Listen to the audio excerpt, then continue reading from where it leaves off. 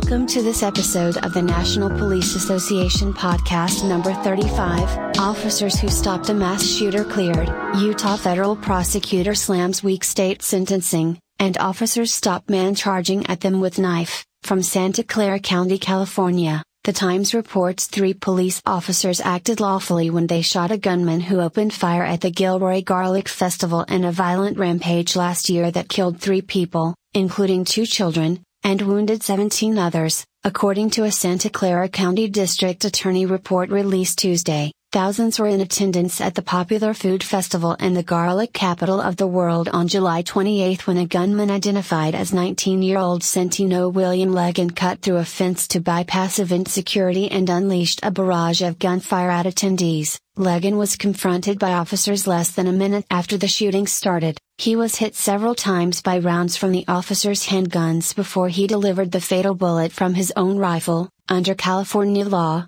officers are allowed to use deadly force when they or others are faced with imminent danger. The officers quite reasonably believed that they needed to use deadly force to protect innocent lives, and their own, from Legan's violent rampage, Deputy District Attorney Rob Baker wrote in the report, placing themselves, literally, in the line of fire to stop a mass murderer undoubtedly saved lives and prevented further bloodshed. Gilroy Detective Eric Cryer, Officer Robert Basuino and Officer Hugo Del Moral were patrolling the festival about 6:30 p.m., when they heard shots being fired from the gunman's AK-47 style assault rifle and rushed to investigate. Cryer was about to take a knee to fire when the gunman turned toward him and fired a round. The detective took cover behind a nearby barrel and fired at least 12 shots at the suspect. He fired 3 or 4 additional shots after the gunman appeared to be down because he didn't know if the man was reloading or the gun had malfunctioned. Basuino and Del Moral also opened fire on the suspect. Cryer and Del Moral, who were wearing body-worn cameras that day, did not activate them before the shooting began because of the urgency of the situation. They told investigators, "If we didn't take the action that we took, there could be a lot of dead people." Cryer told investigators, the assailant had entered the festival about a half hour before it was set to close for the day and fired his rifle once into the ground. Witnesses told police that it appeared the gun malfunctioned and the gunman struggled with the weapon for 15 to 20 seconds before removing the magazine and inserting a new one. After reloading, he fatally shot 13-year-old Kayla Salazar, who was with her parents under a white tent near an inflatable slide. The gunman then began firing rounds into the crowd in a counterclockwise fashion, the report states. Stephen Romero, 6, and Trevor Irby, 25, were fatally wounded. The FBI and Gilroy police are still investigating the shooting as a possible act of domestic terrorism. Authorities launched the probe after officials discovered the gunman had a list of other potential targets including religious organizations, courthouses, federal buildings and political institutions involving both the Republican and Democratic parties. In light of the grave circumstances of this case, law enforcement's actions were unquestionably lawful and justified, Baker wrote.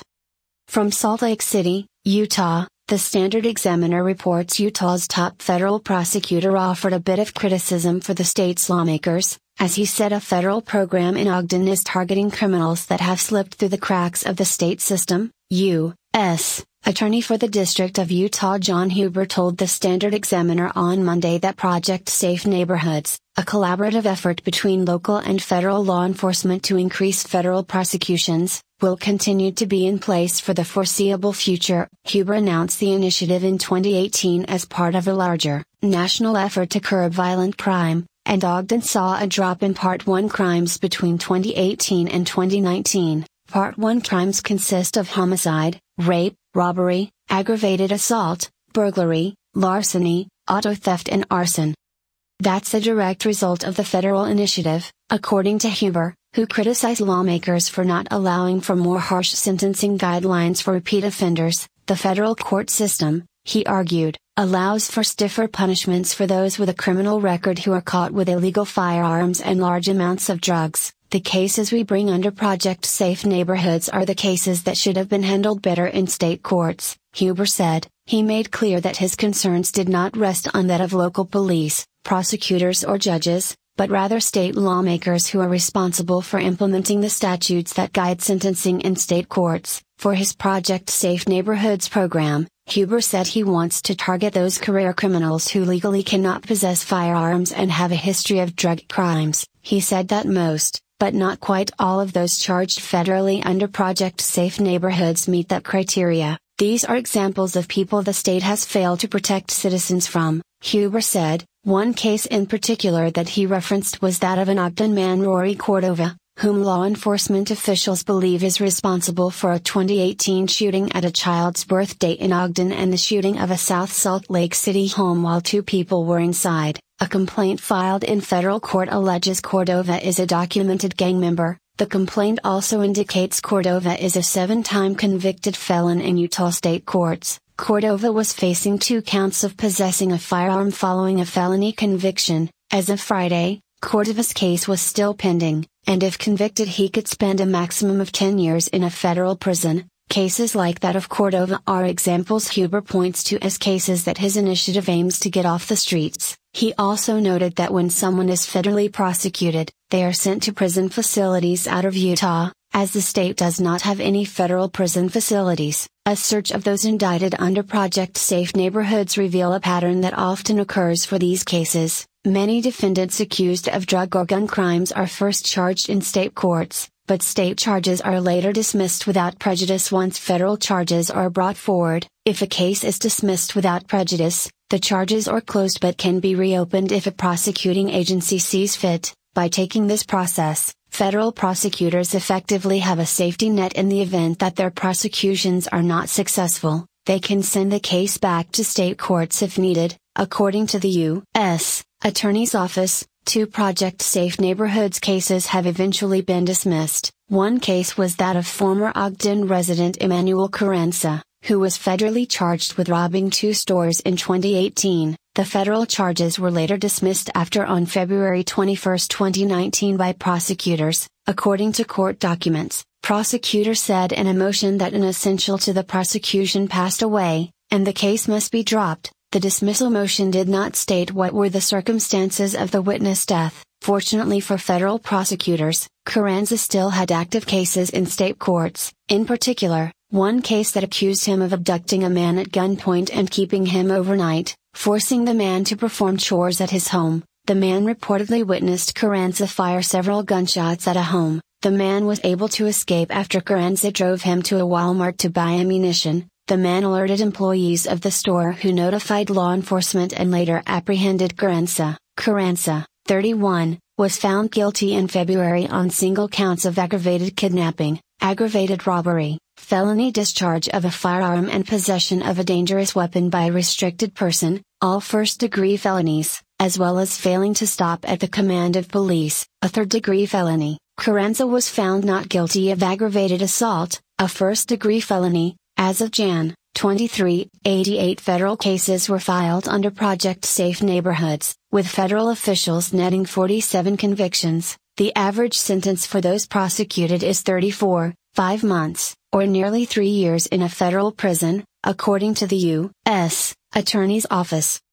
From Ogden, Utah, the Standard Examiner reports the Weber County Attorney's Office has ruled that the actions of 4 Ogden police officers who shot and killed an Ogden man last August were justified. In a letter dated January 30, Weber County Attorney Chris Allred cleared the 4 officers of wrongdoing after they fired their weapons at 26-year-old Giovanni Mercado, an Ogden resident who died at the scene. The letter, addressed to Ogden Police Chief Randy Watt, was obtained by the Standard Examiner via records request. Mercado was shot by officers after dispatchers received a call saying a man with a knife was looking into cars in the area. When officers arrived, Mercado walked toward them with a folding knife in hand. Allred wrote that the officers shouted to Mercado to drop the knife a total of 23 times before they began firing their service weapons. The 4 Ogden policemen who fired were identified as officers Brandon Savinsky, Nigel Bailey, Carson Garcia, and John Powelson. According to an investigation report from the Weber County Attorney's Office into the shooting, analysis of the scene revealed that the 4 officers fired 20 bullets in total. According to the report, an autopsy of Mercado revealed he was shot 16 times. Crime scene investigators found that some of the bullets damaged a car and the home behind Mercado. Police released body camera footage of the shooting in September. which showed Mercado walking toward officers as they shouted commands before firing. A 77-page report, made public Wednesday, details the events leading to the shooting and the events that followed. The report indicates that on August 16, a birthday party was taking place on 32nd Street when partygoers were told that a man was walking around near vehicles parked in the area, and it appeared that the male was looking inside the vehicles. One witness told police he tried to speak to the man, later found to be Mercado, but the man did not respond. The witness, who did not know Mercado, described him as being in his own world, and giving people a dirty look when people tried to talk to him. Two witnesses reportedly told police that Mercado allegedly walked toward them with a knife in his hand. Mercado allegedly stopped and turned around after the two retreated into a garage. Another witness walked to the front of the home hosting the birthday party and saw Mercado standing on a sidewalk. He reportedly asked Mercado if he was okay, to which Mercado replied, "Yeah, are you okay?" The witness reportedly tried to ask Mercado if he was lost, but he did not respond to any other questions. The witness told police he felt uncomfortable, so he decided to call police. The witness informed police that the man was not threatening anyone but had a knife and was causing concern. Each of the four officers recounted the events during interviews several days after the shooting. All four officers had an attorney present during their interviews. Officer Brandon Savinsky told investigators he was assigned to take a civilian on a ride along that night, and he was directed to respond to any calls that seemed interesting for the civilian to observe. The name of the civilian was not included in the investigation report. Savinsky was dispatched to the home after hearing there was a man looking into vehicles and was possibly in possession of a knife. When he arrived, he was joined by officers Nigel Bailey and John Powelson. The three spoke to the witness who placed the call to dispatchers, who said the man had walked east and into a carport. Bailey and Powelson were together in the same car when the call came in. According to the report, Bailey was training Powelson, who was still a probationary officer at the time. The two were on a dinner break when the call came in, and though the call was not in their designated area, they took the call for training experience. According to the report, as the three approached, they saw Mercado in the carport with his back to the officers before he turned around to face the officers. Officer Savinsky described that the male looked agitated and took an aggressive posture with his shoulders and his fists balled up. The report says, after Mercado fell to the ground, Bailey recalled he put on gloves and placed the wounded man in handcuffs. Garcia said he noticed the knife come out of Mercado's hand, and he kicked the knife farther away from Mercado. Another officer arrived shortly after and rendered first aid and CPR to Mercado. He later died at the scene.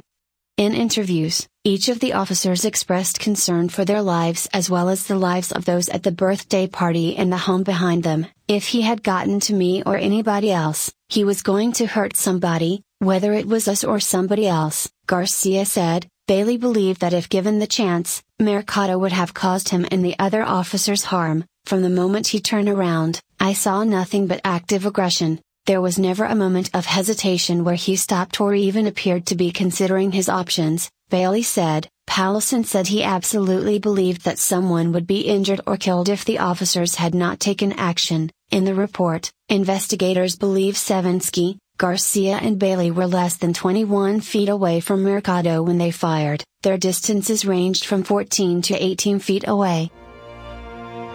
This news brought to you by the National Police Association. To learn more about how you can help law enforcement accomplish its goals, visit nationalpolice.org.